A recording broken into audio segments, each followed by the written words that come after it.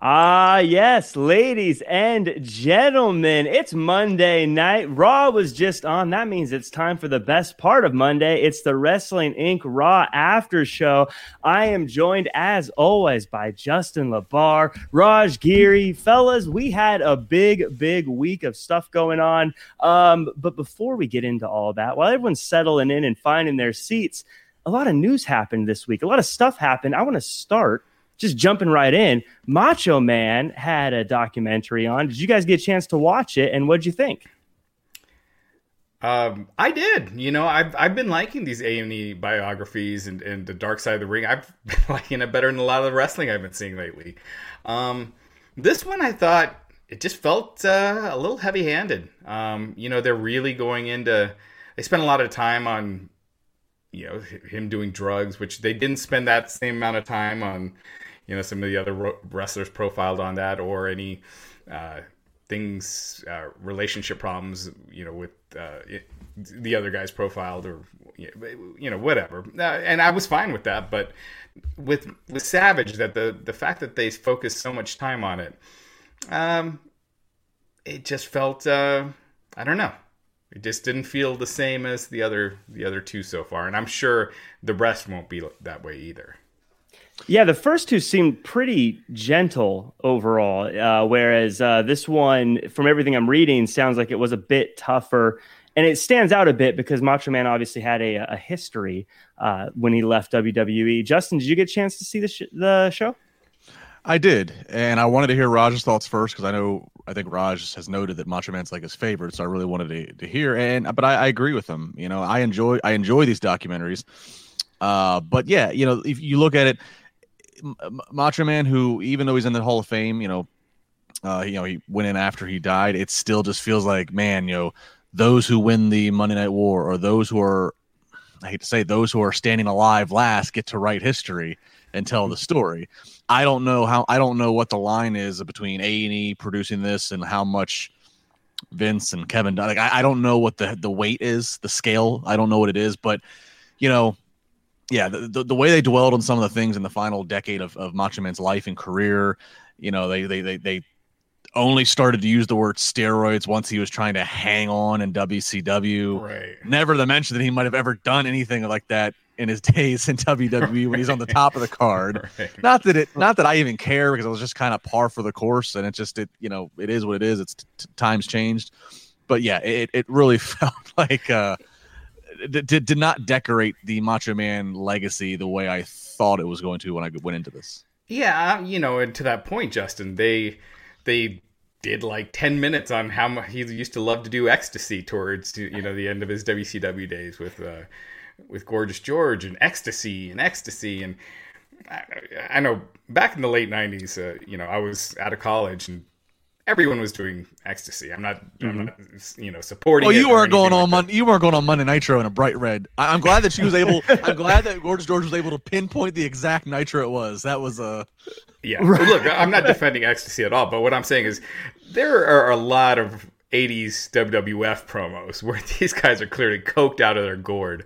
But you're to that point, Justin, they're not talking about the drugs that they were doing in the 80s and the drug culture in the 80s and all the guys that were huge and Savage, clearly felt like he needed to increase his size because of that. So here was something weird to it as well. Like I first off, I was glad they got Gorgeous George on there. I mean, she isn't hard to find. I've actually got to be on different things with her over the years. I mean, so she's easy to find. Lex Luger, I think he's actually employed by WWE. While Lex's comments were sometimes like a little cringeworthy, it was appropriate to have him interviewed. Bubba the frickin' Love Sponge. Oh my God. And all the more awkward when you'd go from a soundbite of him and then to Hogan, and I'm just sitting there going, like, I know that he and Hogan at one point, they even noted that he and Hogan are on the morning show every morning making fun of Macho Man, but like, just given what's since happened with Bubba and Hogan and the video, like, I was like, this is just uncomfortable. Right, and why are they bringing on a radio DJ who was not friends with Savage. You had no relationship with Savage other than ripping him after, he was done with wrestling. Bubba's purpose apparently was to be the temperature of Tampa, to tell us Tampa's known for strip clubs and cocaine and Savage and Hogan. Something to that effect. Yeah. I guess one of the disappointing things to hear about all this too is there's so much positive with Macho Man. I mean, he's got to be one of the top all-time wrestlers. I think most people would agree that he's at least up there in the conversation. Raj, he's your favorite. I didn't know he was your favorite though. That's always cool to hear. Oh yeah, my favorite of all time.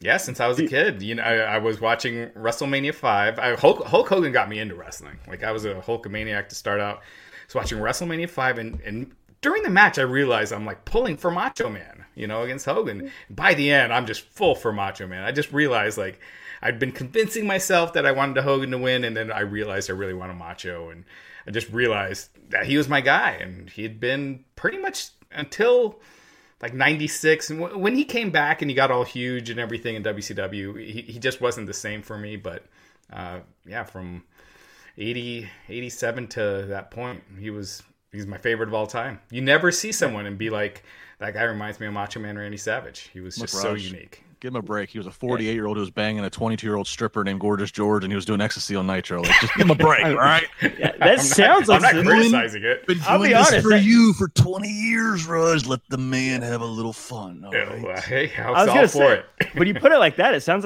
like a success story. And then how about the super fan / comedian who I know what he was trying to go Dan for. Soder. But he's trying to basically describe Macho Man dying by going head on into a Jeep as like that's a high spot that the Macho Man would die on. Like I was like, we can't get there's no amount of words that's going to get the soundbite to sound as crisp as you want it here. And that guy, I mean, I don't know if you've ever heard his Macho Man impression. I was assuming that's why they had him on. Dan Soder. If you go on YouTube, look it up. He is just. It's ridiculous how great he is at his impression. And then, I mean, he did little ones here and there, but they didn't have him do a big one, which is why I would think that's why you even had him on. So, Raj, I don't know. Do you do a Macho Man impression? You got to have one. Oh, yeah. I got my Macho Man Randy Savage impression, Jack Farmer. Snap into a Slim Jim. I love it. Yes. So, speaking of favorites, there's a lot of buzz going around about a lot of people's favorite. Kenny Omega got challenged this week by Andrade for the AAA title. This has been having people chatting all over the place. I want to get your guys' opinion. Raj, first, is this a big deal? I know we've kind of poo-pooed on the Impact AEW partnership, but AAA Andrade versus Kenny Omega AEW, is that big bucks? And real with Impact and AEW, not so much from the Impact side, because we were saying how they had everything to gain from it with pay-per-view buys and everything, but just from the AEW side. With AAA, it's I mean that's a really big match. That's pretty huge. This the belt collector gimmick that they're kind of doing with Omega. I'm assuming that Omega beats Andrade. I cannot see Omega losing any of these belts until he loses the AEW belt first. So, I mean, it's a cool visual, but you also are risking, during a pandemic, your guy wrestling elsewhere, with these other promotions that don't do the kind of testing that AEW does. They usually do, like, temperature checks and things like that. Maybe that's going to be changed, but up until this point, so you're risking that. You're risking them getting injured elsewhere, but it's cool. I mean, Andrade versus Kenny Omega would be a hell of a match. So the one thing that's weird is that AAA has this lawsuit with Lucha Underground right now, so they cannot promote this match in the U.S. So it's all going to have to be word of mouth. Interesting. I feel like as wrestling fans, though, that almost makes it cooler, because us wrestling fans, we love feeling like we know something that no one else knows. Justin, I feel like for Andrade, this is kind of all or nothing. He said he's the guy. He said he can do big things. I don't know a bigger opportunity than a match with Kenny Omega right now. Do you think he's making the right move, jumping kind of like into the deep end right away?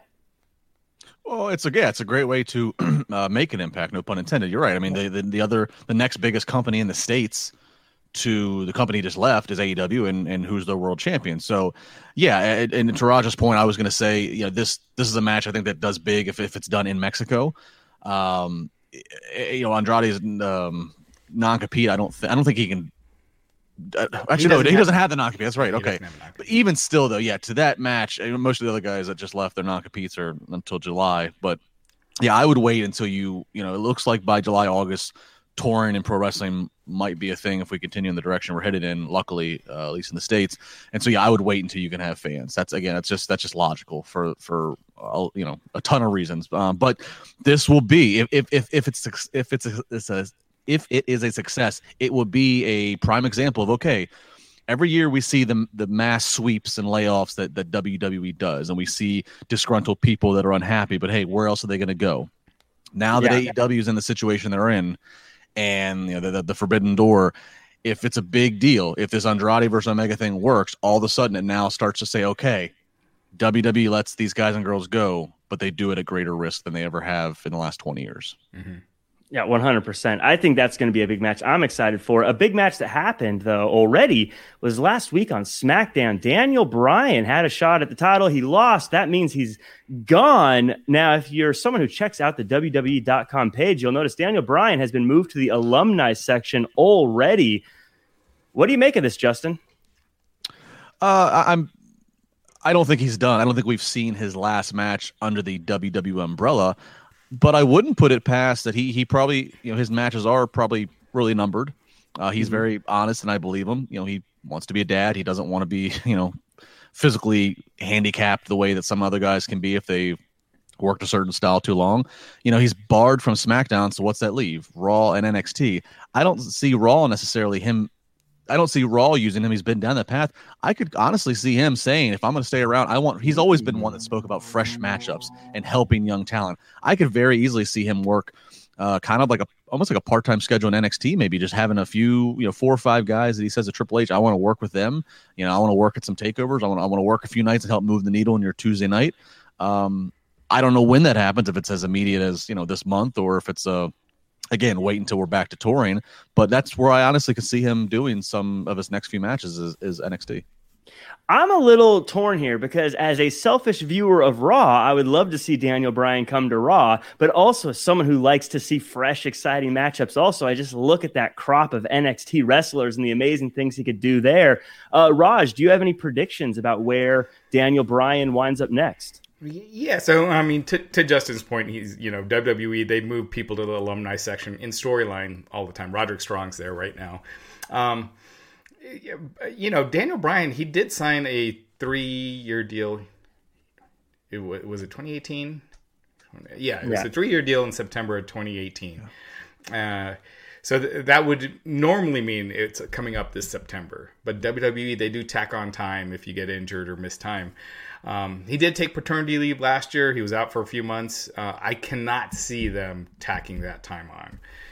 That would just be, I don't know. I think that would just be dirty. And that was approved time off and everything. But he was injured after the match with Kofi Kingston at WrestleMania, and he was out a month. So it's very possible, because he did an interview. He said his contract is not up in September, so it's very possible that month he missed after WrestleMania, after the Kofi Kingston match, that was tacked on. It's actually October now.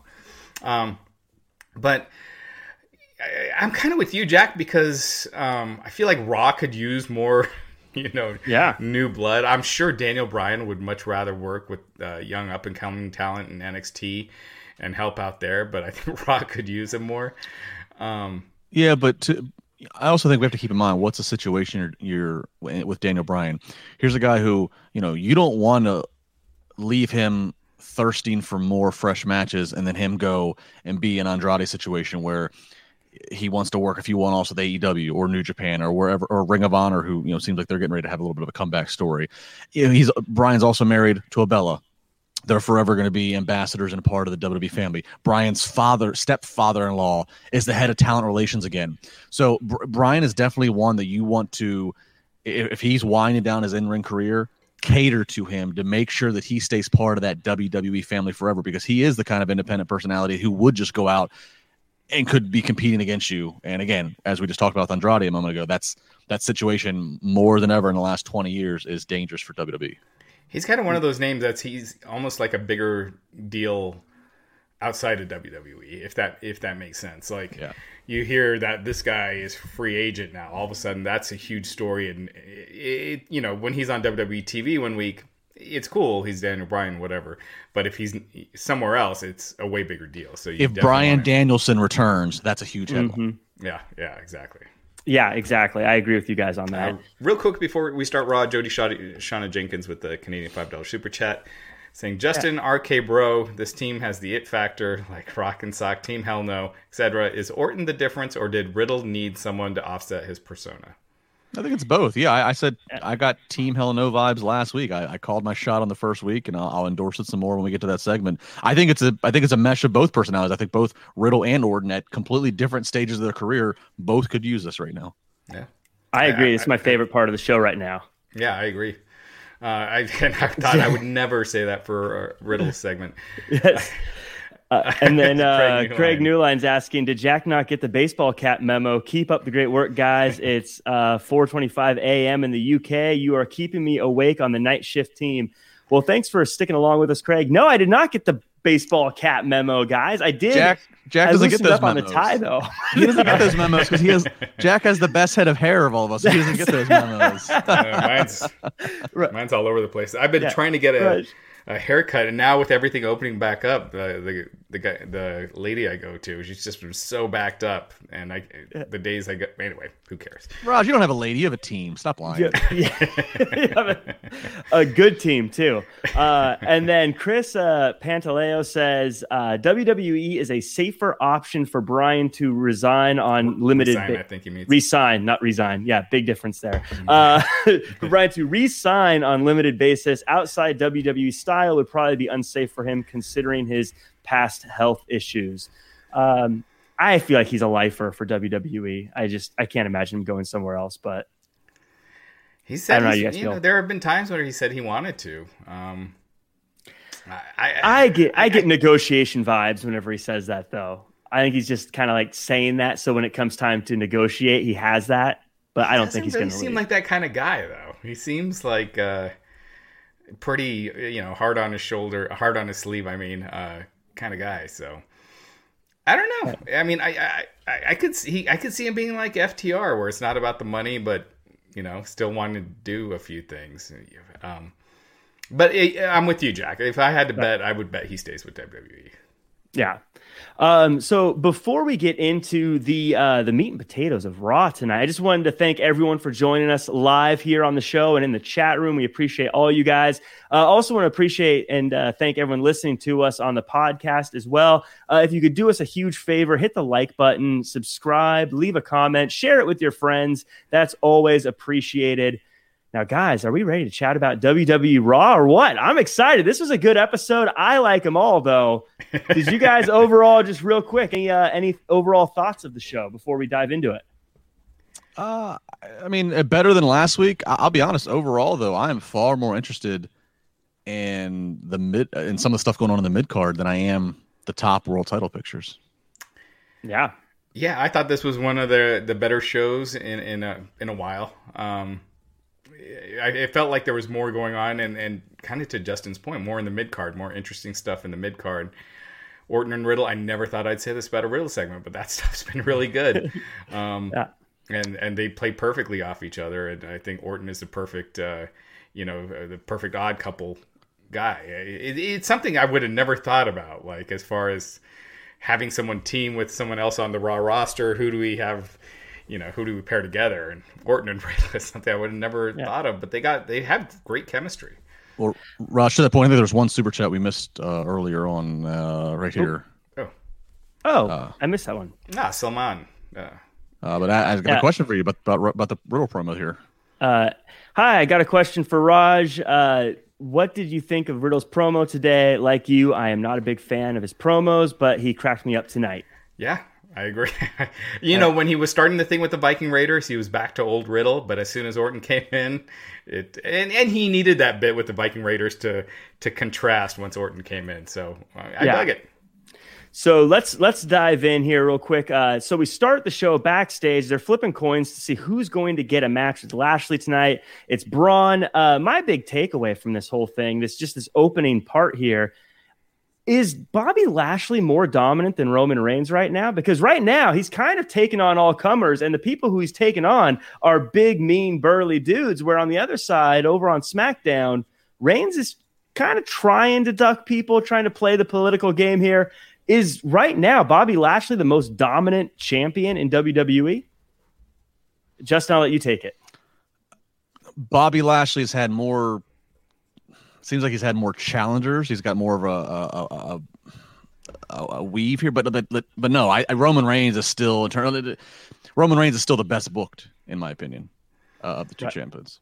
Yeah, I mean that is interesting because Bobby Lashley wins all his matches clean for the most part, whereas Roman needs Jey Uso for most of his matches. Still, when you think of the biggest star in the company, you're thinking Roman Reigns, the most dominant. Still, Roman Reigns comes to mind, but. If you're really looking at how they book Lashley, I mean, they have been booking him special. I was worried that they had booked this tonight because on paper, it kind of makes sense with WWE how they do their booking for Braun to win since he's in the title match. And then next week, Lashley loses to Drew again. And, so Lashley has lost to both challengers. I hope this doesn't mean that Braun is winning the title at Backlash. No. But Lashley was the bigger surprise coming out of Mania. I thought for sure Lashley was going to drop his title and that Reigns would also drop the title. Like I'm very surprised that it went the way that it did post Mania.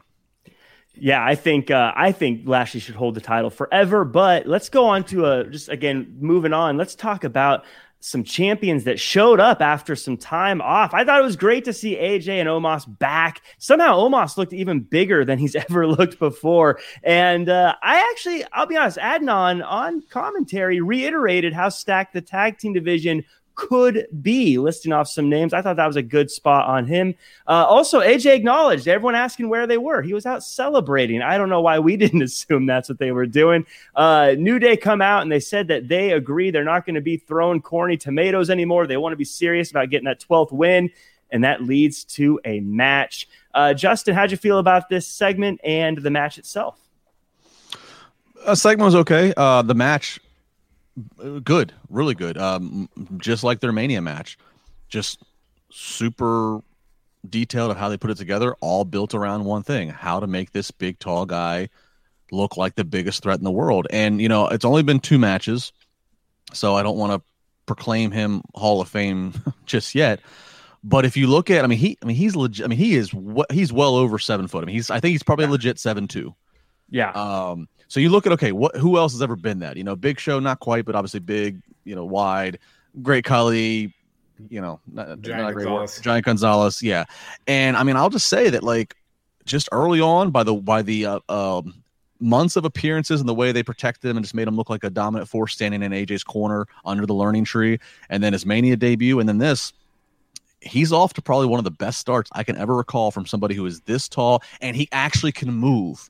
He's not like a Khali or Giant Gonzalez who can't take 2 steps. This guy actually has some athleticism and moves on his feet. So if he can keep his wheels healthy, if he can avoid major knee injuries, if he can avoid just anything like that, there's a lot of potential in this guy. I'm on the hook. I was more glued watching his every movement than I was anybody else in any other match tonight because I felt like I can't look away and type something. I need to watch every motion he does. I agree. Now, I don't think he's ever going to have 5-star matches or anything, but he's an attraction. I want to see him do stuff. I want to see him look massive in front of people. He reminded me of when my nephews try to wrestle with me and I throw them around because they're still kids. Raj, this was a match. Something I don't enjoy is repetitive matches. So for people keeping track at home, this is something Jack doesn't like, repetitive stuff. But I kind of felt like this was important to have a match that we've already seen because they've been off TV for so long. We need to reestablish that this is who they are. Did you like the setup, the match? Do you think it's a fair criticism to say it's repetitive, or did you like that they had them out there together again? I didn't think this was repetitive because, to your point, they needed to establish them as a team. It's a rematch from WrestleMania. There's a lot of other stuff on this show that were repeated matches that they do on Raw over and over and over again. I didn't like the segment that built to it. The back and forth with New Day and AJ and Omos. I thought that sucked. I thought it just dragged forever. Omos needs work on the mic. This guy is being thrust in the fire. They have this, multi-million-dollar developmental system, and Omos, I mean, he was in there, but he never was on NXT TV, if I'm not mistaken. Unless it was like a backstage segment. So he's just thrown out there into the fire. So he'll get better at that. But New Day, I think when you get your asses handed to you by someone like Omos, you should not be as cheery and funny, in my opinion, coming out. You should be a little more nervous and a little worried. But, again, that's me. I know it's a little against their gimmick, but, this guy was a legitimate dominant giant that destroyed him. And to be coming back out and being funny about it, I think it just didn't ring home. But I liked the match. I really thought Omos doesn't, he's green, but he doesn't look out of place green. They're keeping him in a certain lane. Yeah, AJ. Have you guys watched that Shawn and Diesel documentary that's on the network that they just put up? Not yet, no. So it reminds me a lot of that, and they even do the same spot where Shawn would get on Diesel's shoulders and come off, and they did that for their finish. And it just reminds me of that, where Omos is the big guy. He could sit back, watch AJ, one of the best wrestlers of our generation, pick up stuff from him, and just learn from him. And I think this is great. I really like this match. Yeah, I love it. I love that. I love the people he's with, and he's not the best on the mic, but when he talks, his voice is so deep. I feel like I don't hear it. I just feel it in my chest when he talks. Kelvin Alexander in the chat says Walter is the best booked champion in pro wrestling today. Kelvin, as a NXT UK fan, I agree. That guy is amazing. I don't know who here watches NXT UK, but it's a good show if you have an hour of time to watch wrestling.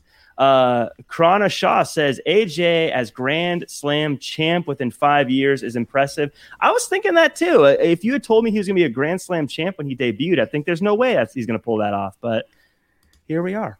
Yeah, especially since when he was booked to lose at his first WrestleMania, just a couple months coming in, it just seemed like they weren't sold on him. And man, he has over-delivered. He's been great, and he's been great as a personality too. You never really saw that in TNA. He was always kind of awkward, forced, and now he's just as a heel especially, he's just been great on the mic. Which is so weird. No, go ahead, Justin. Oh no, I was just going to say, to add on, he's not a WWE made guy, so of course we all go, oh, there's a ceiling. I don't remember if it's a story that AJ's told or who, but I know this has happened, that somewhere, one of the big matches AJ's had in his WWE career, he came through the curtain and Vince gave him the handshake and hug and said, I wish we would have signed you 10 years ago. Oh, that's a cool story to hear. I haven't heard that. That is cool to hear, but it's interesting. I was going to say about the mic stuff. It's so weird. Usually it's the other way around. Like they don't fit on the mic in WWE, and then when they leave WWE, they sound great on the microphone. But you're right, Raj. It's the opposite. He seems so much more comfortable on there. But right. And I don't know how well AJ would have done in WWE 10 years ago, just because he didn't have his look yet. He just kind of looked like a regular guy. Like people make fun of his haircut, but it does, with the beard and everything, it does kind of stand out. You have to have the right look, and it's the whole package. And I feel like he discovered that most, at the end of TNA, New Japan, when he was with New Japan. Yeah, 10 years ago, he did look like still somewhat of a generic 205 Live wrestler. Right. Yeah.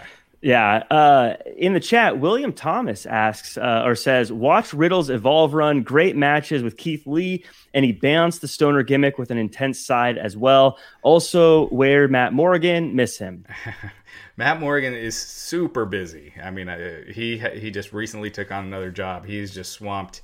We always loved him on the show. He was awesome.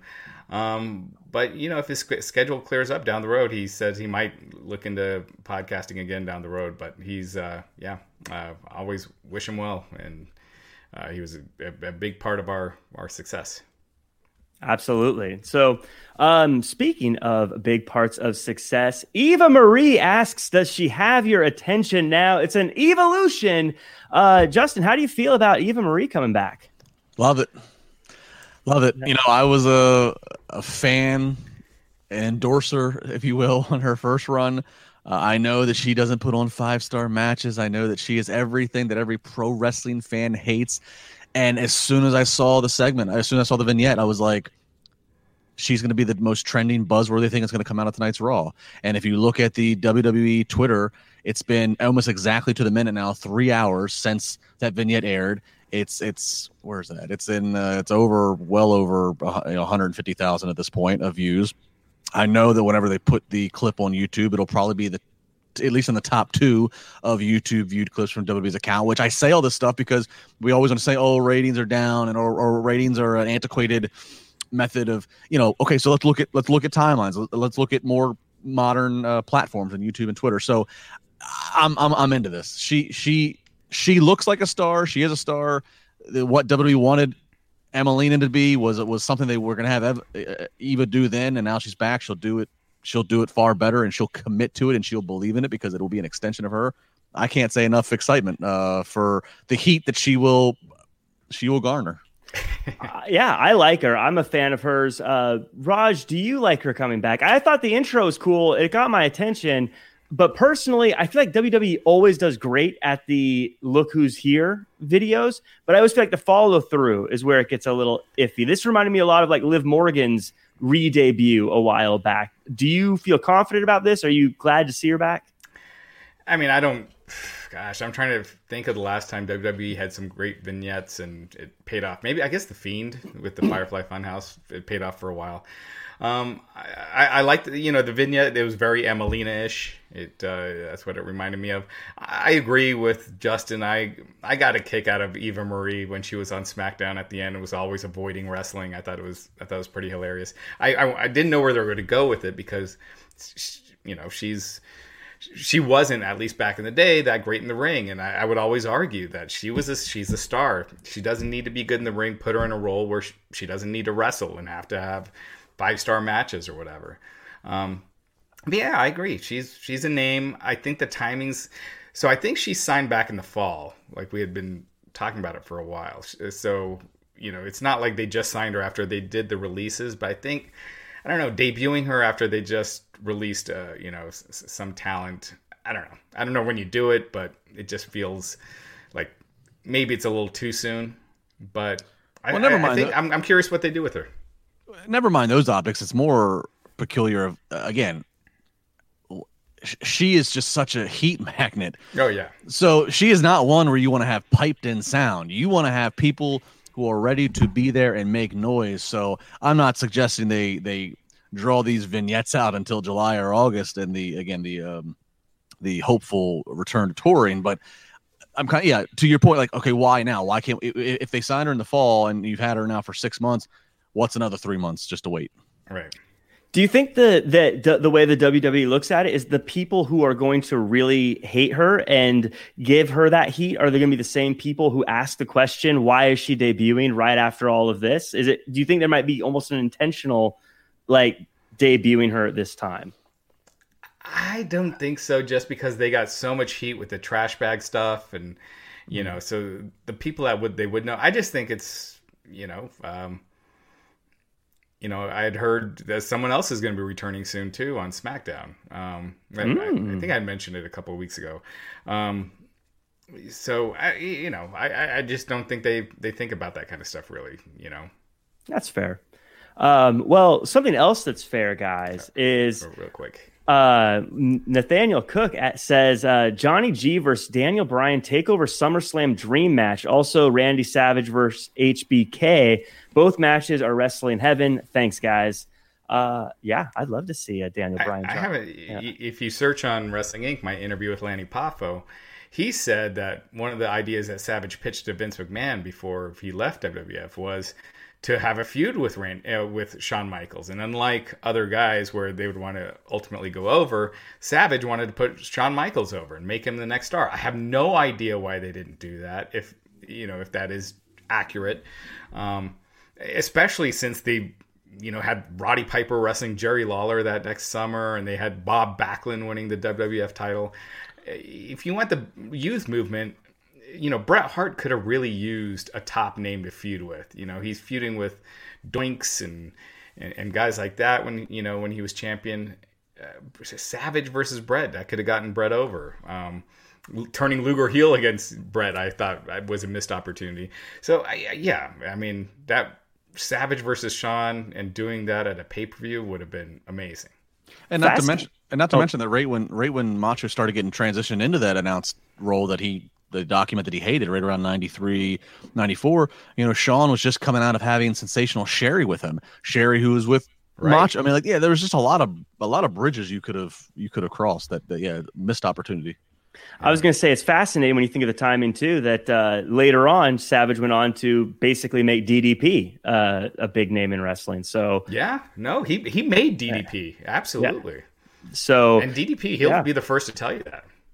Yeah, so it's there's probably some obviously some truth to what's being said there. I do want to give a quick shout out to Jax, who says, "How do you feel about Eva returning? But the other women talent released, proud for her, but slapping the face a little to those." Obviously, we just chatted about that, but I wanted to give you a shout out, Jax. You didn't have another one. You answered my super chat before it was shown. So here's monies. Anyways. Cobra Kai season 4 just finished filming. The end. Toodles. Yes, Cobra Kai. Love it. Can't wait for more of that. And Amy Kimball says, Raj, you think Eva could be a good at the role that Zelina Vega was doing successfully with Andrade and tag team? As usual, Jack, great job. Thank you, Amy. I appreciate that. I think she could be for sure. Like Justin was saying, she's a heat magnet. I mean, you saw her when her appearances on SmackDown for that brief period when she was there. She got a ton of heat. The only problem, you bring up Zelina Vega. Zelina Vega was fantastic, and they broke that up within like a couple of months. So that's my deal. They break up acts that are working that never really get the chance to fully get there, like the Hurt Business, which we'll get into, and that would be my concern. And then they just turn her into Lana, where she's just thrown into matches here and there, not really used well. So I hope they have more of a plan for her. But and what's interesting too with Eva is the amount of social media buzz she has grabbed prior to tonight, that she's been training with the Brock Lesnar lookalike, Parker.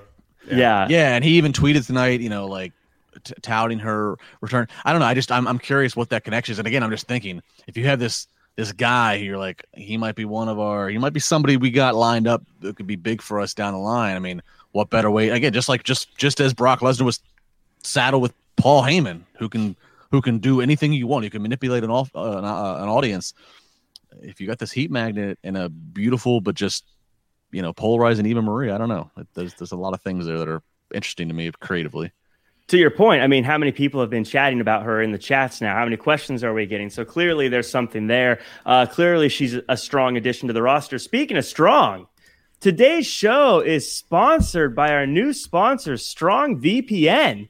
So what's Strong VPN, you're asking? Strong VPN is a virtual private network, hence VPN in the name. VPNs help you safely browse the internet, whether you're watching a Twitch stream, gaming, or spending way too much time on social media. With Strong VPN, your connection is encrypted, and that's important because it means that no one else can spy on what you're doing.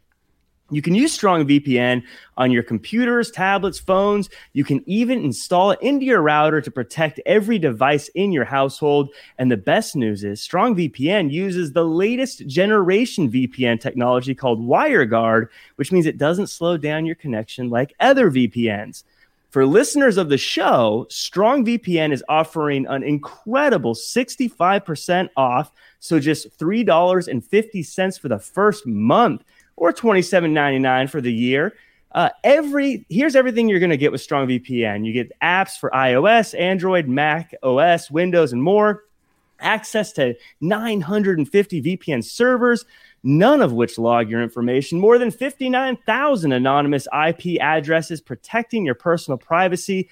So go to strongvpn.com/INC and claim your 65% savings. They have plans starting for just $3.50 a month or $27.99 a year. That's what I would do. Just get the year. It's easier. Get started with this limited time offer and save 65% off monthly and annual subscriptions. Visit strongvpn.com/INC. Once again, that's strongvpn.com/INC to save 65%. And if anyone out there has used VPNs, I mean, that's a great deal. $3.50 for your first month. I mean, that's always been one of the big things with VPN software is the price. And I've had to use VPN software forever, for testing ads. Someone's in California saying they're seeing a pop-up or some weird ad that shouldn't be appearing on the site, and it's like, well, I gotta see what the site looks like in California. So I've been using VPN software for a long time, and I switched to Strong VPN, and definitely try it out, and it's well worth it. Yeah, VPNs, I mean, they protect you from all that. So you don't need to understand it. If you're like me, I don't understand it, but I know well enough it protects me from all the other stuff out there trying to cause me harm. It's a great service. And as Raj said, $350 a month is ridiculously cheap. So take advantage of it. strongvpn.com/INC. Get that savings.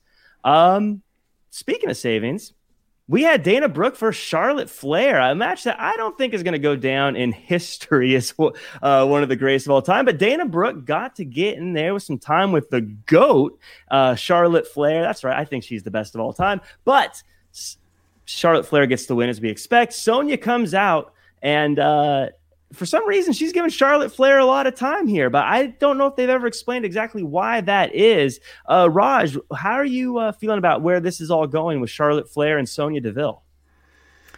I'm not really sure. I would like to see Sonya Deville as the Raw GM or what have you, and Adam Pearce's SmackDown, because having Adam Pearce, if you have two separate shows, but then the same GM, I'd rather keep everything completely separate. So you have your separate GM there and your separate GM on SmackDown. Have Sonya Deville be the Raw one, and Adam Pearce on SmackDown. Unless this is building to Sonya Deville ring return, which might be the case. She had issues with the stalker that she had to deal with, and maybe feels like she's ready to come back. No, I think you're on the right track, Raj. I think. There's several different segments between Pierce and Sonya backstage where it always ended with Sonya with a little eyebrow raise, like she knew something he didn't, and he was saying, "Oh, I think we need to go to like the next power level. You're abusing power," and I think we probably are going to come to something to where we're going to find out that whether they name the McMahons or they just say corporate or the boardroom, I think we're going to find out that Sonya has been empowered specifically with Raw. And she's going to go, yeah, actually, you've been working for me. And Adam, I think I can dismiss you. I don't need you. And I think he will kind of become the SmackDown, only authority figure. And she remains for Raw, which, they try to do the same thing with Paige. That was, they've done it with Baron Corbin, and they've done it other times. But I think the misses I had with those two particularly was it was right around or off of the McMahons all standing in the ring saying, we're giving the show back to you and we're the ones who are in charge. A reflection of what the real life situation is. And then so when you try to saddle retired or even active in Corbin's case, wrestlers with the authority, I don't buy it. But Adam Pearce, he is somebody who works, behind the scenes. Sonya Deville, yeah, she might be retired or at least taking off time. But with the McMahons not around, I at least can try to buy in a little bit more. And I think that's actually probably where they're going to head, is keeping her in some kind of authority role for Raw exclusively. Something I noticed, and it might mean nothing, but just something I noticed, is when they were on screen, above Adam Pearce's name, it always said WWE official, but it did not say that above Sonya Deville's name. And I don't know if that's an intentional thing or if that's just hey, that's the graphic we had available, so that's what it is. Also, I wonder if maybe she's just going to take over the women's division and maybe do something like that, because she seems to always be involved in the women's matches more so than the men's. But again, I don't know. It's interesting. I'm excited to see where it goes, but it's still very what's going on here. I wouldn't be surprised if they don't know where this is going right now. I mean, we see that all the time. Right. Jack says, I might miss the segment. Me and Raj back and forth. J, Alexa, back to old character. What we have now, or just being the Dark Evil Mania version. With Alexa, I think, absolutely back to the old character. What we have now, and we'll get to it, I think is just god-awful horrible. And I think Alexa Bliss is super talented, and she can offer way more, and I think she could, really spark up the Raw Women's division even more. You got Rhea Ripley and now Charlotte back, and you add Alexa Bliss in that mix. I think, and not, 9-year-old scary swing set Alexa Bliss, but the old Alexa Bliss, and then I think you got something. Yeah. I agree. And then, but moving on, we had Miz and Morrison coming out, and I like the Miz. And I agree that people forget how much he's done, but it seems like he comes out and lists his accomplishments every single week now. And for me, again, for people keeping track at home, the repetitive stuff gets on my nerves. I feel like I've seen it too many times. This did seem to lead to a John Morrison getting a little upset, though. They build to the match with Damian Priest, who, again, I don't know why Damian Priest is still bugging these guys. It feels like they keep trying to move on, and he keeps following them because he has nothing else to do. I like everyone involved. I just feel like it doesn't make sense anymore. Priest and Morrison have a match that's fun. It's solid, with Priest getting the win because Miz cost him the match. Justin, how are you feeling about where this is going? I'm actually okay with this. I was intrigued because I like whenever I see Priest and Morrison in the ring because I'm intrigued by the styles that they have. Morrison's obviously just ridiculous with the things that he can do, but Priest for his size can keep up with them. I agree. This certainly falls in the repetitive bucket that is Monday Night Raw, but I do feel like I can see a grand scheme here. Everything leading to Mania was Priest was there. He was looking good. He was getting a rub. But the whole point was Bad Bunny. We're going to make Bad Bunny, and Bunny's going to have his big Mania moment. We're going to get all the Bad Bunny attention. Now that Bad Bunny is gone for the time being, now it seems like they're working toward, okay, now we need to give Damian Priest a pay-per-view match where he gets the big win, he gets the victory. And yeah, you're right. I mean, the Miz has been around. I mean, God, the Miz has been around for coming up on 15 years, and he's done everything there is to do. Basically, he's a really good heel. He's got some mainstream crossover at this point. He's kind of like, what some, he's that mid-card heel that gets the baby ready for that next level. I'm not saying that Damian Priest is going to beat the Miz and Priest is going to be knocking on the world title door, maybe, but I don't think it's going to happen that quick. But in the grand scheme of things, that's where we're at. We're building towards Priest getting a pay-per-view victory against the Miz. And that's good. That's building a new star in Damian Priest. And oh, by the way, that's a guy coming from NXT who is getting used much better than the majority of his other peers who have been in the same path. That's true. Raj, now Justin explaining that makes me like this a little bit more than I did going into it or coming into the show. Do you like where this is going? Are you happy with Damian Priest's usage and how it looks like? And again, maybe I'm crazy. Miz and Morrison might have Thunder in Paradise. I think, it definitely looks like they're going for a split. I'd like to see Morrison get, a push on his own. I feel like he hasn't really. He's been super entertaining. I'd like to see him elevated. I am sick of Damian Priest wrestling Miz and Morrison. This has been going on since January. It's been a quarter of a year already. And it's not. It's one thing if they've wrestled a couple of times during the last 3 or 4 months, but they've wrestled in some fashion almost every other week. Mm-hmm. And so in that sense, I'm just done with it. I'm ready for Damian to move on to something bigger and better. I don't know if it's too soon for Sheamus because I don't want Sheamus shouldn't beat Damian Priest yet. That might be too soon for Damian Priest to beat Sheamus for the title. But, someone like that where Damian Priest moves on to a bigger star, you can do the Miz Morrison stuff with anyone. You could have Ricochet, get him back on TV, Mustafa Ali. So I think this was just the redundancy. My brain kind of shuts off while watching it, even though John Morrison and Damian Priest are both, really good in the ring. I mean, Morrison's spectacular.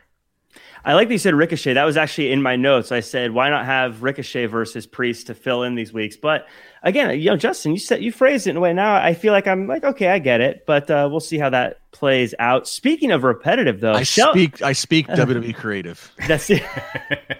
I'm the WWE creative whisperer. All right. See, you actually understand it. I just blindly like it all. That's our difference. But speaking of repetitive, we had Shelton and Cedric in a match, but this time it wasn't against the usual suspects. It was against Lucha House Party. I liked seeing Lucha House Party get a win. I feel like they're super talented guys, and whether or not this goes anywhere, I think it adds a winning team to a tag team division that needs some tag teams. Speaking of needing tag teams, it looks like the Hurt Business broke up yet again. And now Cedric and Shelton are no longer a tag team. Raj, let's get it all out. They shouldn't have broken up the Hurt Business. Here we are, though. How do you like the idea of a Cedric Shelton feud? Yeah, I mean, if you told me in February that Shelton and Cedric would be losing to Lucha House Party on Raw, I'd be like, fire creative. But here we are. Hurt Business is no longer together. They were doing nothing as a tag team. So again, I've seen a lot of tag teams when they break up, they do something with them for like a week or two. Like, are they going to have the blow off? Are they going to have a match at Backlash, or is it going to be on Raw? Because if it's going to be on Raw, they're just blowing it off right away, and I don't see either of them really getting elevated. If they add layers to the story, then I could see it helping the guy, especially Cedric, because Cedric could really use it. Mm-hmm. So, but I just don't have faith in it. But I'm gonna, sit back and see what they do before slamming them for it. Yeah. But I think Cedric and Shelton could have some amazing matches. So, and Cedric, he cut a really good promo there. Yeah, he did. He sounded like he had a cold or something. His voice was a little raspy, but he delivered it. He did a hell of a job. Yeah, I was going to say, walking away from this, I felt like both of them sounded good on the microphone. Justin, do you like seeing these guys? Again, let's put to the side that maybe Hurt Business should have never broken up. But if we are where we are, do you like seeing these two guys have a match against each other? I would, if I felt that I could honestly sit here and WWE creative whisper that the idea of breaking up the Hurt Business, what we thought prematurely, was so that we could get to this isolated tag team that's then going to break so that we could then let Shelton have some singles matches and elevate Cedric. Unfortunately, I don't feel that's going to happen because to what Raj said, I feel like this is going to be a blow-off that's going to come maybe as soon as next week on Raw. And then after that, we won't see either of them with any regularity, which is a shame. And it's ironic to timing. It was 16 years ago to the day of Monday Night Raw that Shelton Benjamin had probably his most famous match ever against Shawn Michaels with the famous springboard to super kick. That's awesome. Right. And it makes you, and the reason I bring that up is to say, 16 years ago, you think so much money was left on the table with Shelton Benjamin. Even, never mind in that era, coming off the team angle and never mind that era, Shelton has since come back and been with WWE for many years. We forget that because he's just kind of hidden in the second layers of shows. Mm-hmm. But, especially this is the guy who was roommates and who Brock Lesnar, attests to that this guy is on his level of toughness and raw ability, raw wrestling ability, raw shooter ability. And ever since Brock Lesnar's gone into this whole new career, pretty much post Mania 30, post the streak ending, and Suplex City was born 5 months later when he destroyed John Cena in a squash on SummerSlam. Ever since Brock Lesnar's been in that mode, Shelton Benjamin, there's no reason why Shelton Benjamin couldn't have been the Jey Uso to a Brock Lesnar's Roman Reigns, or there couldn't have been a series of matches there. I mean, like it's just ridiculous to me that they have not used Shelton Benjamin in a better way, given the real story and the real packaging they could tell here. But to answer your original question, it's all going to end up being a wash in about 2 weeks from now with Cedric and Shelton. Yeah, that's what I'm kind of worried about. Shelton, for funsies, was my favorite wrestler back in 2005. Didn't pan out, but my favorite at the time, not all time, but at the moment, currently going, he's my favorite. But to be fair, they did build to this. They were never friends in the Hurt Business. Myron Kidd says, did y'all see Mustafa Ali's promo on Ricochet? Sad thing about it, however, that was produced by him, and it's for a match on Main Event. His promos that they don't show on TV are amazing. I don't know why they don't use them on TV, but because Vince doesn't see them. Yeah, exactly. Nice. Ali did some back in the day too, and you got to give credit to these guys for trying and trying to get their name out there. But I just don't think it ever gets up high enough to where it matters, and it sucks because Ricochet his promos have gotten way better. I used to cringe when he used to cut a promo a couple years ago, and then last year I just noticed a giant improvement. So criminally underused for sure. 100%. Stellar Justin Lopez says, knowing WWE, this feud will take place on Main Event. LOL. Hey, it'll probably be the main event of Main Event though, so that's kind of cool, right? If we're looking for a silver lining. Stellar Justin also says, Justin from 04 to 10, Shelton Benjamin is probably the best wrestler on the roster. I always look forward to watching Shelton during that era. See, that's what I was saying. I love the guy. Well, and especially when you think about come like 09, Taker's moved into part-time status in one match a year. Triple H has moved into that status. The Rock's gone. I mean, you were down to Orton and Cena, Orton and Cena, which everybody said, okay, we've done that ad nauseum. There was a certain period of time there when you're looking around, they made Sheamus popped up, and there's a few, the Miz took the Miz elevated into the main event, but there's times where it's like, how do you not, you have a talent like this in a Shelton Benjamin, how do you not utilize them more? You look at how quick he moves too. He's not much smaller than Bobby Lashley, by the way, when they're standing next to each other, but yeah, I think the thing that always got him was the promos and the character department, and the stuff they were coming up with was just, some of it was just embarrassing. Yeah. And the stuff with the Benjamins and things like that. I mean, they were trying. He just never found that character that could connect with his amazing in-ring work. Yeah. Yeah, and I don't like to go down this route, but I just say it, especially when we look at the contrast of now in 2021 versus, let's say, 2008.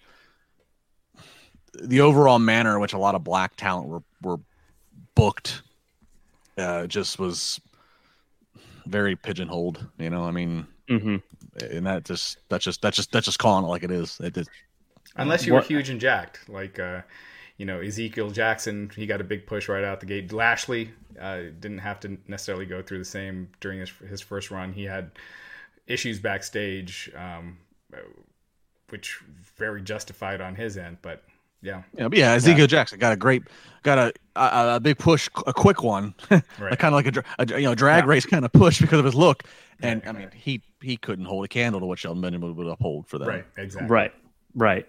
Well, speaking of people who are good in the ring, we had Angel Garza and Drew Gulak. I like that they had a little setup before the match, and I thought the match was a great way to sort of remind everyone that Angel Garza is good in the ring as well and can actually beat people in the ring. I don't know how I felt about the very end with the Rose going in the tights. There was this adult me going, oh, we didn't need that, but then the very juvenile younger me giggling at the whole thing. Raj, did you like these two getting some time on Raw? I did. I laughed at that Rose spot because at first I was like, he can't do this. He's not going to shove it up his butt. Put it in the guy's pants and in Gulak's pants, and then he went and kicked it. That's one of the first times during Raw that I've laughed out loud. I got a chuckle, and I thought it was pretty funny, and it's memorable. Yeah, so I don't know if he came up with that, but it might work. Vince loves that kind of humor, so I could see that really turning things around for him. Yeah, middle school Jack. That would have been middle school Jack's favorite wrestler going forward after that moment. 100%. Kind of the modern day Jake the Snake putting Damien on a wrestler, or Brutus cutting someone's hair, and then Vince is producing the follow up next week that. Gulak is trying to pass a bowel movement, and you're gonna get on the toilet, pal, and you're just bloating and cramping, and you push and you push and you get that rose to come out. You are 100% correct about that. By the way, they give him one of those inflatable donuts that he's got to wear, and I could. If this was 20 years ago, they would have went all the way with it. Yes. But that was fun. I just like seeing him on TV. I thought that was a good spot for them. Garza, he's one of those guys that always seemed like a breakout star if put in the right angle. And so hopefully this is a turning point. Yeah. And then real quick, going back to Damian Priest, Terry Allen in the chat says Samoa Joe and Damian Priest could have been nice. I feel like Samoa Joe versus anyone works out though, but I'm a huge Samoa Joe fan. So yeah, I'd have liked it. Well, you guys?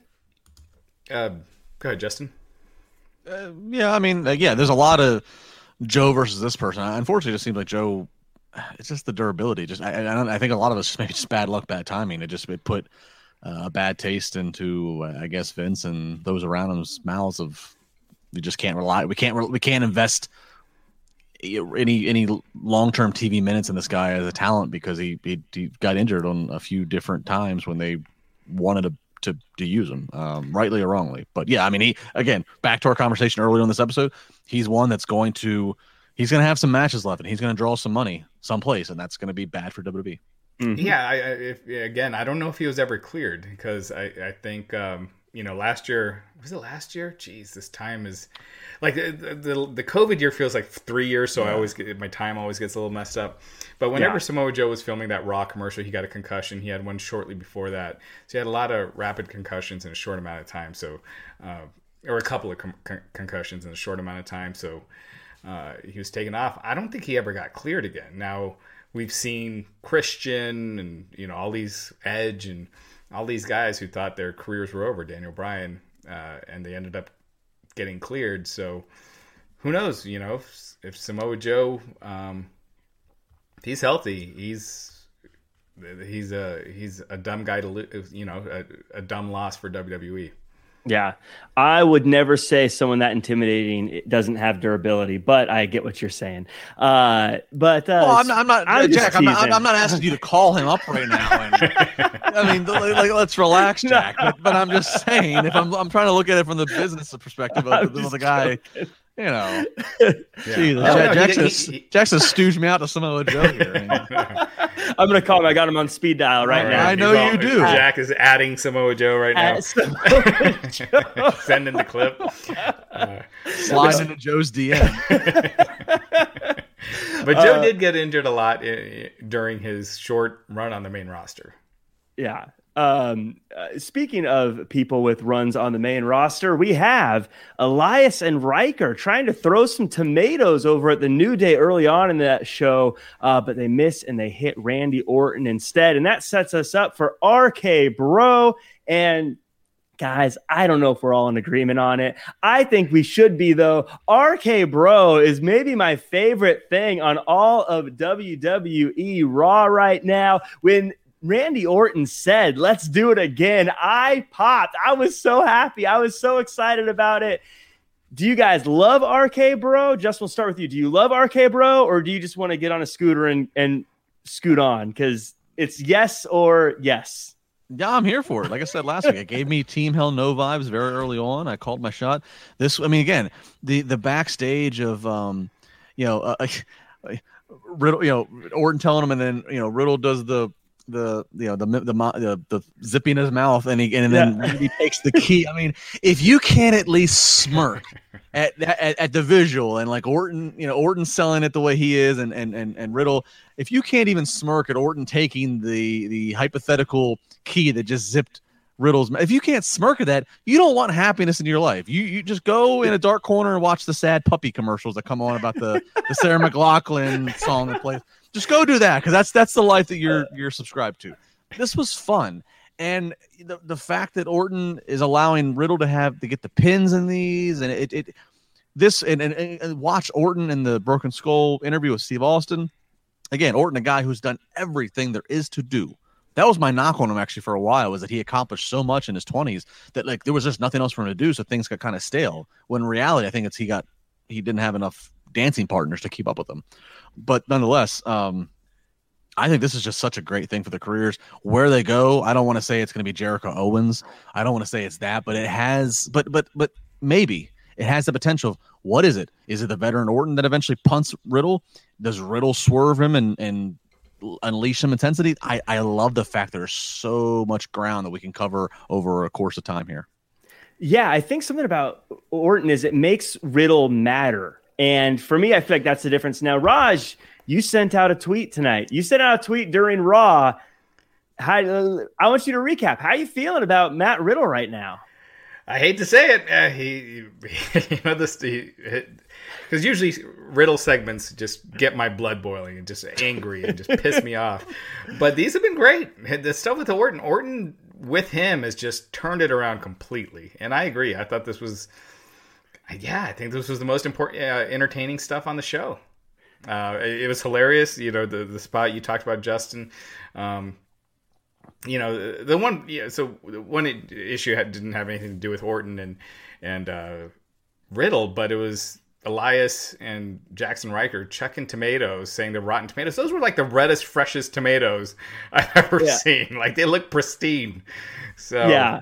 I thought the same thing when I saw the tomatoes. I was like, those don't look that bad. What catering must be insane back there if those are the bad tomatoes. What are the good tomatoes? Some poor production assistant got told, go buy 24 tomatoes. They didn't give them the instruction to make them look rotten. They've had a week to figure it out. Last week they were red too. But you know what? Someone in the Wrestling Inc. chat room, they had suggested the idea about Riddle turning on Orton, because the predictable thing with this is, Orton ends up turning on Riddle. They have a match. Well, because Riddle with this gimmick, he's only going to get so far. Do you have Riddle turn on Orton, turn heel down the road? Like, let's say keep this going till SummerSlam, and turns heel, changes up his character a little bit, kind of like how Bayley did. Not. It doesn't have to be a completely different character, but, changing it up to a more main event, top guy type of deal, a star is made, and that's all on Randy Orton. So I do like that idea. But you know what? I will say, though, that I think there needs to be a swerve. It can't be the predictable. But at the same point, Matt Riddle is really good as a babyface because of the facials. Never mind the goofy, funny stuff, but he sells so on the facials. And I think they just need to exploit the reason why his character just works in general. And I've always thought, even back to NXT, which is, he's that goofy guy, but he's the goofy guy that can legit kick your ass. They're not manufacturing and trying to say he's a tough guy. He's a tough guy. He competed in the UFC. So I think maybe even the swerve is not that we're waiting for Orton to punt him or to Riddle to low blow Orton, but it's, they travel a certain road together. They get a certain bond and friendship or what have you.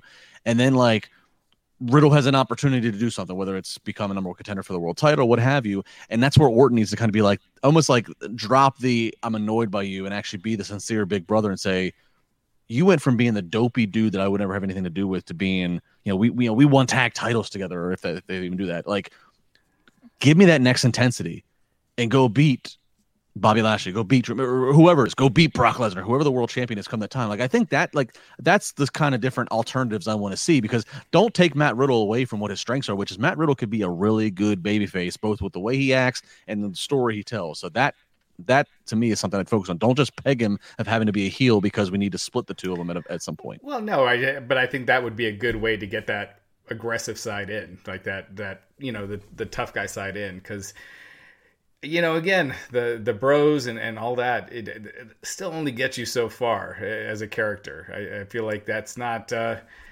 WrestleMania main event character. That's with the promos and everything. Whereas he has the look, the skill, everything else that, I think he could be up there. Yeah, it'd be a Mania entrance, have him on the scooter with like some jet rockets. Right, zooming them down the ramp, like real birds flying out. Real birds, yeah, right.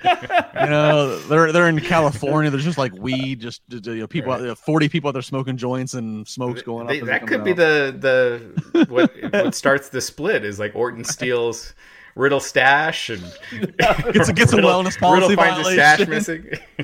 Wellness violation. Right.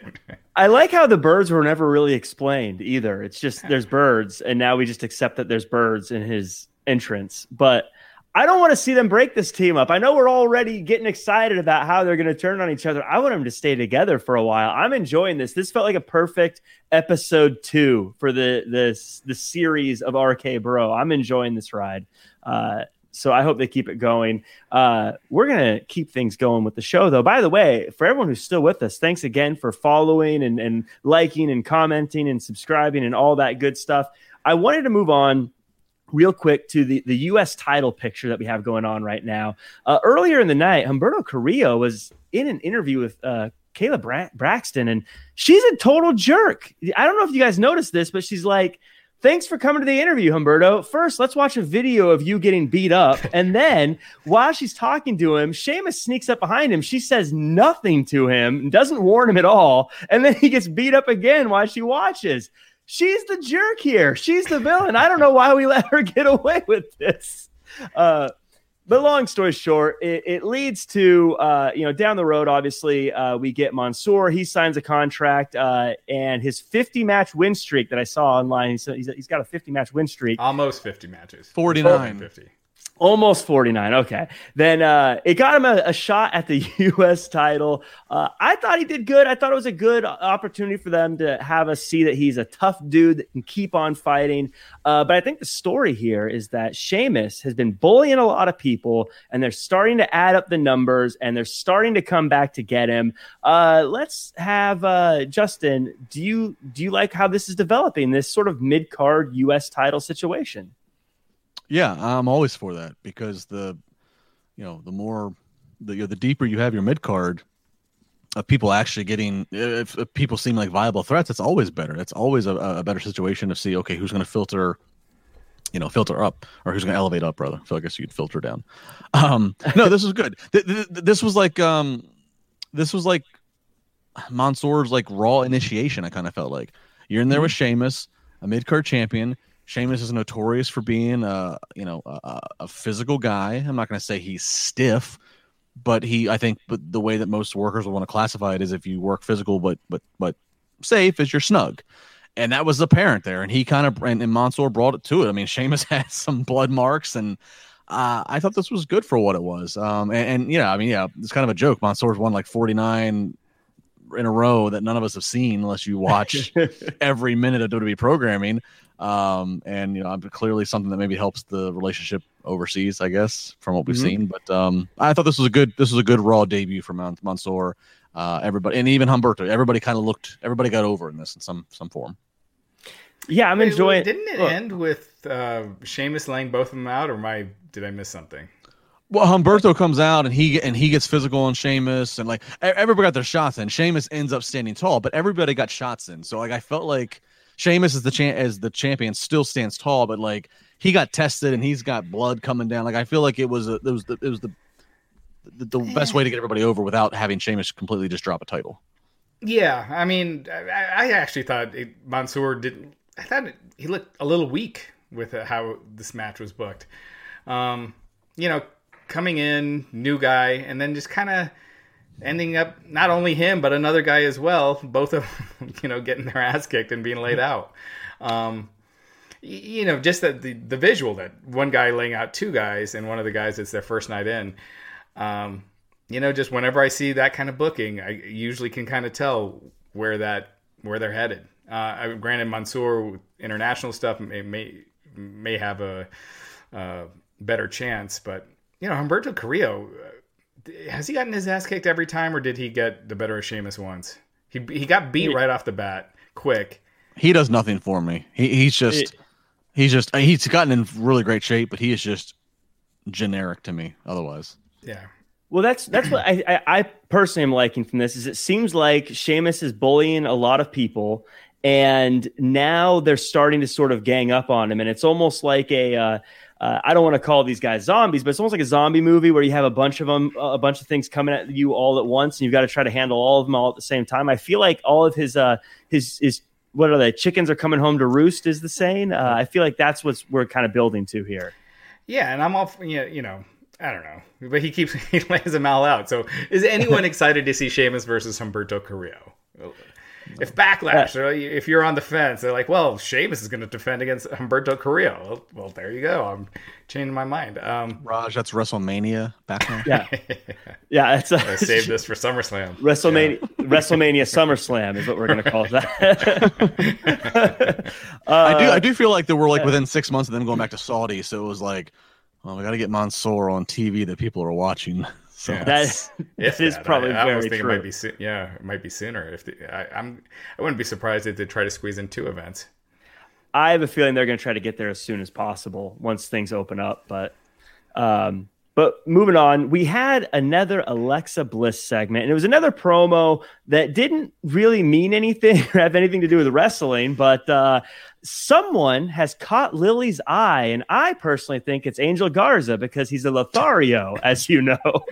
So I don't really know what to make of this. Again, it was kind of just her speaking in circles. Again, for those speaking at home, this is another one of those parts I didn't like. But Justin, you are the creative whisperer. Who does Lily have her eye on, and where is this going?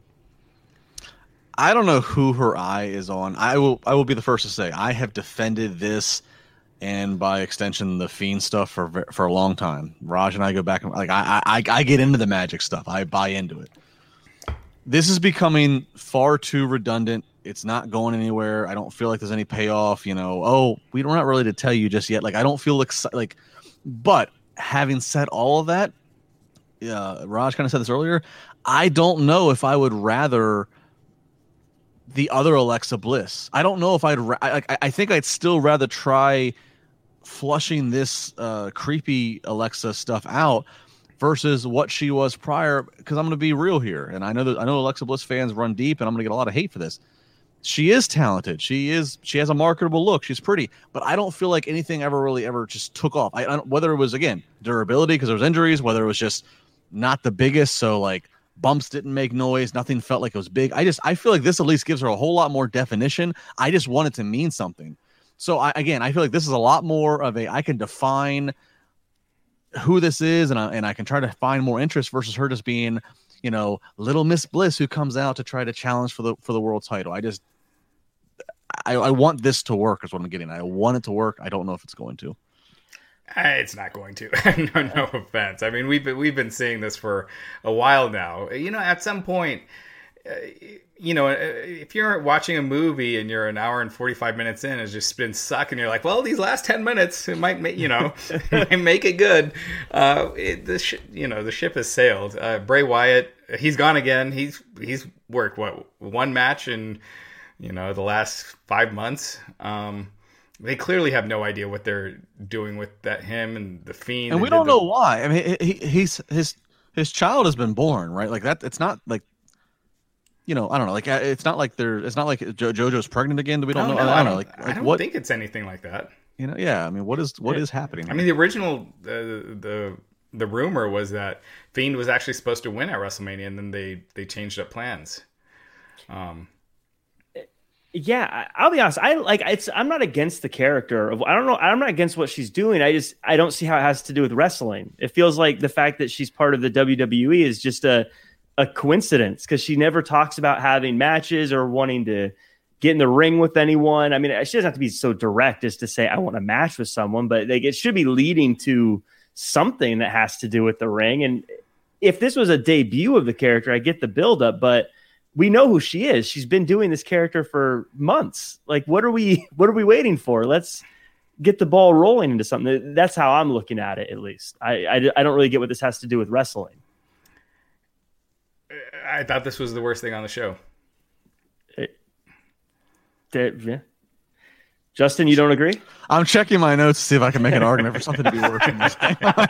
Hang on. Bear with me. All right, I guess I'll give it to him. Okay. I win. Well, speaking. Well, then it's a good time to transition. Lana and Naomi took on Nia Jax. This was the worst. No, this is the worst. I vote this one. How was that transition? Yeah. So yeah, this to me again repetitive stuff. I feel like a combo of these four have been in the ring together for 9 months now. But we kind of end with the same place we always end. Baszler and Jax are still the champions. Lana and Naomi come up short. Any quick words on this? I don't really know if you guys have anything to get in depth with this part of the show. Nope. You said it. The redundancy. This is like the 6,000th time they've wrestled. Lana and Naomi have never beaten them. So why do they keep getting shots? You know. And was this a title match or no? This wasn't, right? It was not a yeah. I'd like to say they could. I don't know. The Iconics should have had the titles. Maybe, I don't know. Maybe they need a women's tag team division. But if you just want Nia and Shayna to get wins, just bring in developmental talent. You know, get them some. You know, kind of like, you know, the old days when you'd have the job guys and have them come in, lose, and you know you get the champions getting a win on TV. Just having them beat the same people over and over and over. It just feels like you're stuck in, you know, you're on a treadmill. Yeah, they're kind of spinning their tires here, but let's get to the end of the show. Let's get to Lashley versus Braun. Before we get the actual match, I personally love the fact that they do these little promos throughout the show to build towards the main event instead of the big 30-minute promos they were doing for a long time at the beginning of every single episode. I don't know how you guys feel about the mini promos throughout, or do you prefer the big promo at the beginning? Justin, how about you? No, I'll agree with you, Jack. I like the minis sprinkled in for a couple of reasons. One, I always like it when you can kind of take like I was a big Austin guy. I love in the Attitude Era the Austin story, whatever it was, wherever McMahon was chasing him or he was chasing McMahon or whatever it was, it always kept flowing through the 2 or 3 hours. So I like that versus, as you said, taking a big bulk and bogging it down. I also like it because if you're trying to hope that people are tuning in, even though viewership suggests it goes the other direction, but if people are dropping in, you remind them, hey, this is what's going on. So I like the format and the concept, but I hate it in the sense of I'm so over these three. And I like all three of them but this whole I'm over it. It's gotten stale. Give me whoever the champion's going to be, which we'll find out at WrestleMania Backlash. And then whether it's Priest, whether it's whomever, whether it's frickin' Mansoor, just give me a new set of challengers in the title pictures because this is ran stale to me.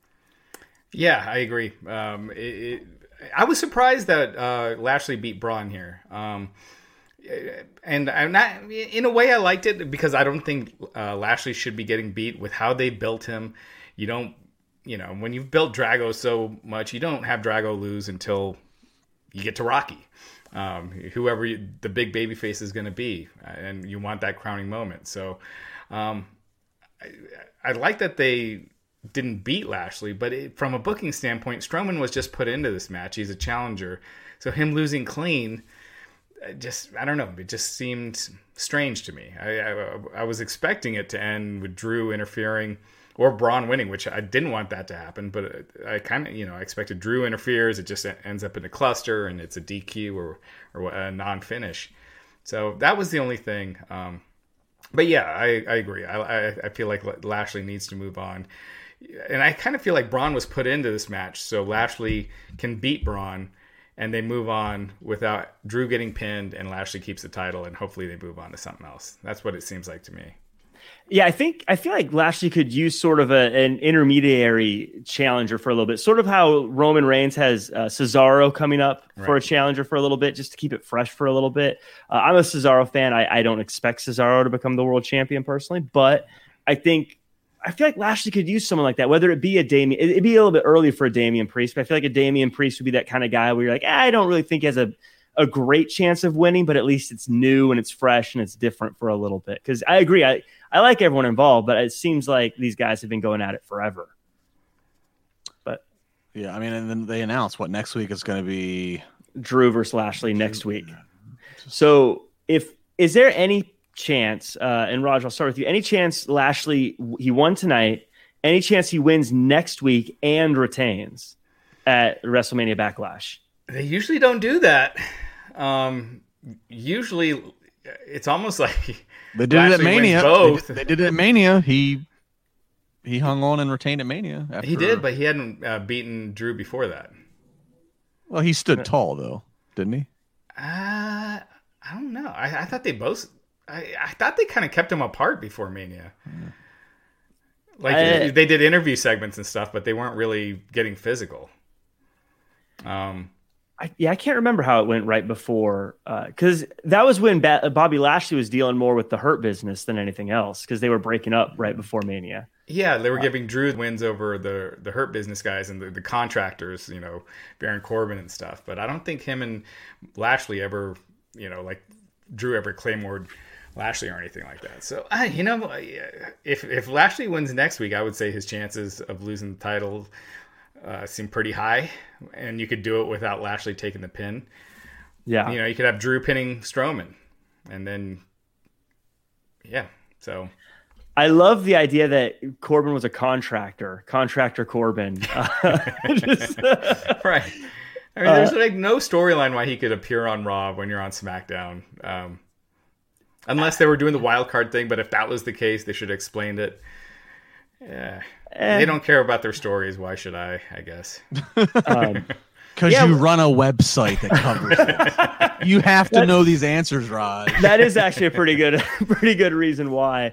Real quick, Lou Gotti saying Teabag and Mace probably interfere. Drew McIntyre stole my Teabag reference earlier in the night. Did you notice that during that promo? Yeah, I did notice that. Yeah. I was going to say, he actually sounded like he could be on the show. He was like, I don't care who wins the main event. I don't care about Teabag or why I got rid of his stupid mask. I was like, hey, that's our Yeah. Copyright 2021. Well, maybe that's the answer. Maybe Drew or Braun, because they're both kind of like the baby faces here. Either one of them wins the title at WrestleMania Backlash. And then, yeah, we don't want to like sacrifice Priest just yet. So we have the T-Bar or Mace. They're like the next challengers that just get beat in the summertime, and then we build a SummerSlam for either somebody viable like a Priest or Brock returns or something. I don't know. If it's Drew McIntyre and Mace in the summer, man, those ratings are gonna fall hard. Buckle in. No, we're in for some bad times. Eva Marie manages Mace and Teabag. I will say, though, all that said, I think Lashley winning Money in the Bank would be more interesting than a lot of other people winning Money in the Bank at this point. So if he wasn't the champion in that match, I don't know. Yeah, they usually go with someone random. I mean, sometimes they don't, but usually they go with someone random. Otis, or maybe Otis will win it again. Yeah. He'll finally get to cash it in. But yeah, that's it for us. That's the show. Any final closing thoughts from you guys? Justin, go ahead. Mondays that are. I just can't wait for them to get back in front of fans. I feel like whenever Raw, my prediction is it's going to be the night after SummerSlam. That'll be the reset of when they get back to touring, and that's my prediction. Maybe it's earlier, maybe it's later. I feel like the first couple Raws they do in front of fans, I mean, they could throw out some crazy garbage, and it's gonna have a rose smell to it because I'm just gonna be so happy to have seen fans and feel like it's normalcy. I had a dream smelling like Drew Gulak's shorts. I had a dream it was like a week and a half ago that and it was one of those where you're kind of like half asleep and you're not sure if it's real or a dream, and so I dream of getting emails apparently. But I dreamt I got an email, the press release that said WWE returning to go back in front of fans starting in 3 weeks, and I'm like trying to get someone to get the story up. And then I wake up and I'm like, did I actually get the press release and fell asleep? And then I checked my phone, and that was not the case. But I cannot wait. I'm 100% with you. That defines the life of Raj Giri around a wrestling. I've talked to independent wrestlers who have had the dream of where they're dreaming, their entrance music is playing, and they still haven't got their boots tied. And that's the dream they're having of anxiety. Raj is getting the press release. And he can't press enter fast enough. Well, I can't get it to someone because, to post. It's a nightmare. The things Raj goes through for everyone who visits Wrestling Inc. it's my Jack. pain. What's your anxiety? You're like, I know Jack is getting the hair nice and styled, just perfect. I'm a wreck before the show countdown starts. clock is going 10, Right. 9, 8. We're getting ready to go live, and Jack does not have the hair ready. Yeah. Right? Yeah. Raj is like, did you get the link? Did you get the link? Waking up and there's no moose in the cabinet. And you wake up, you're like, thank God, that was just a dream. That's it.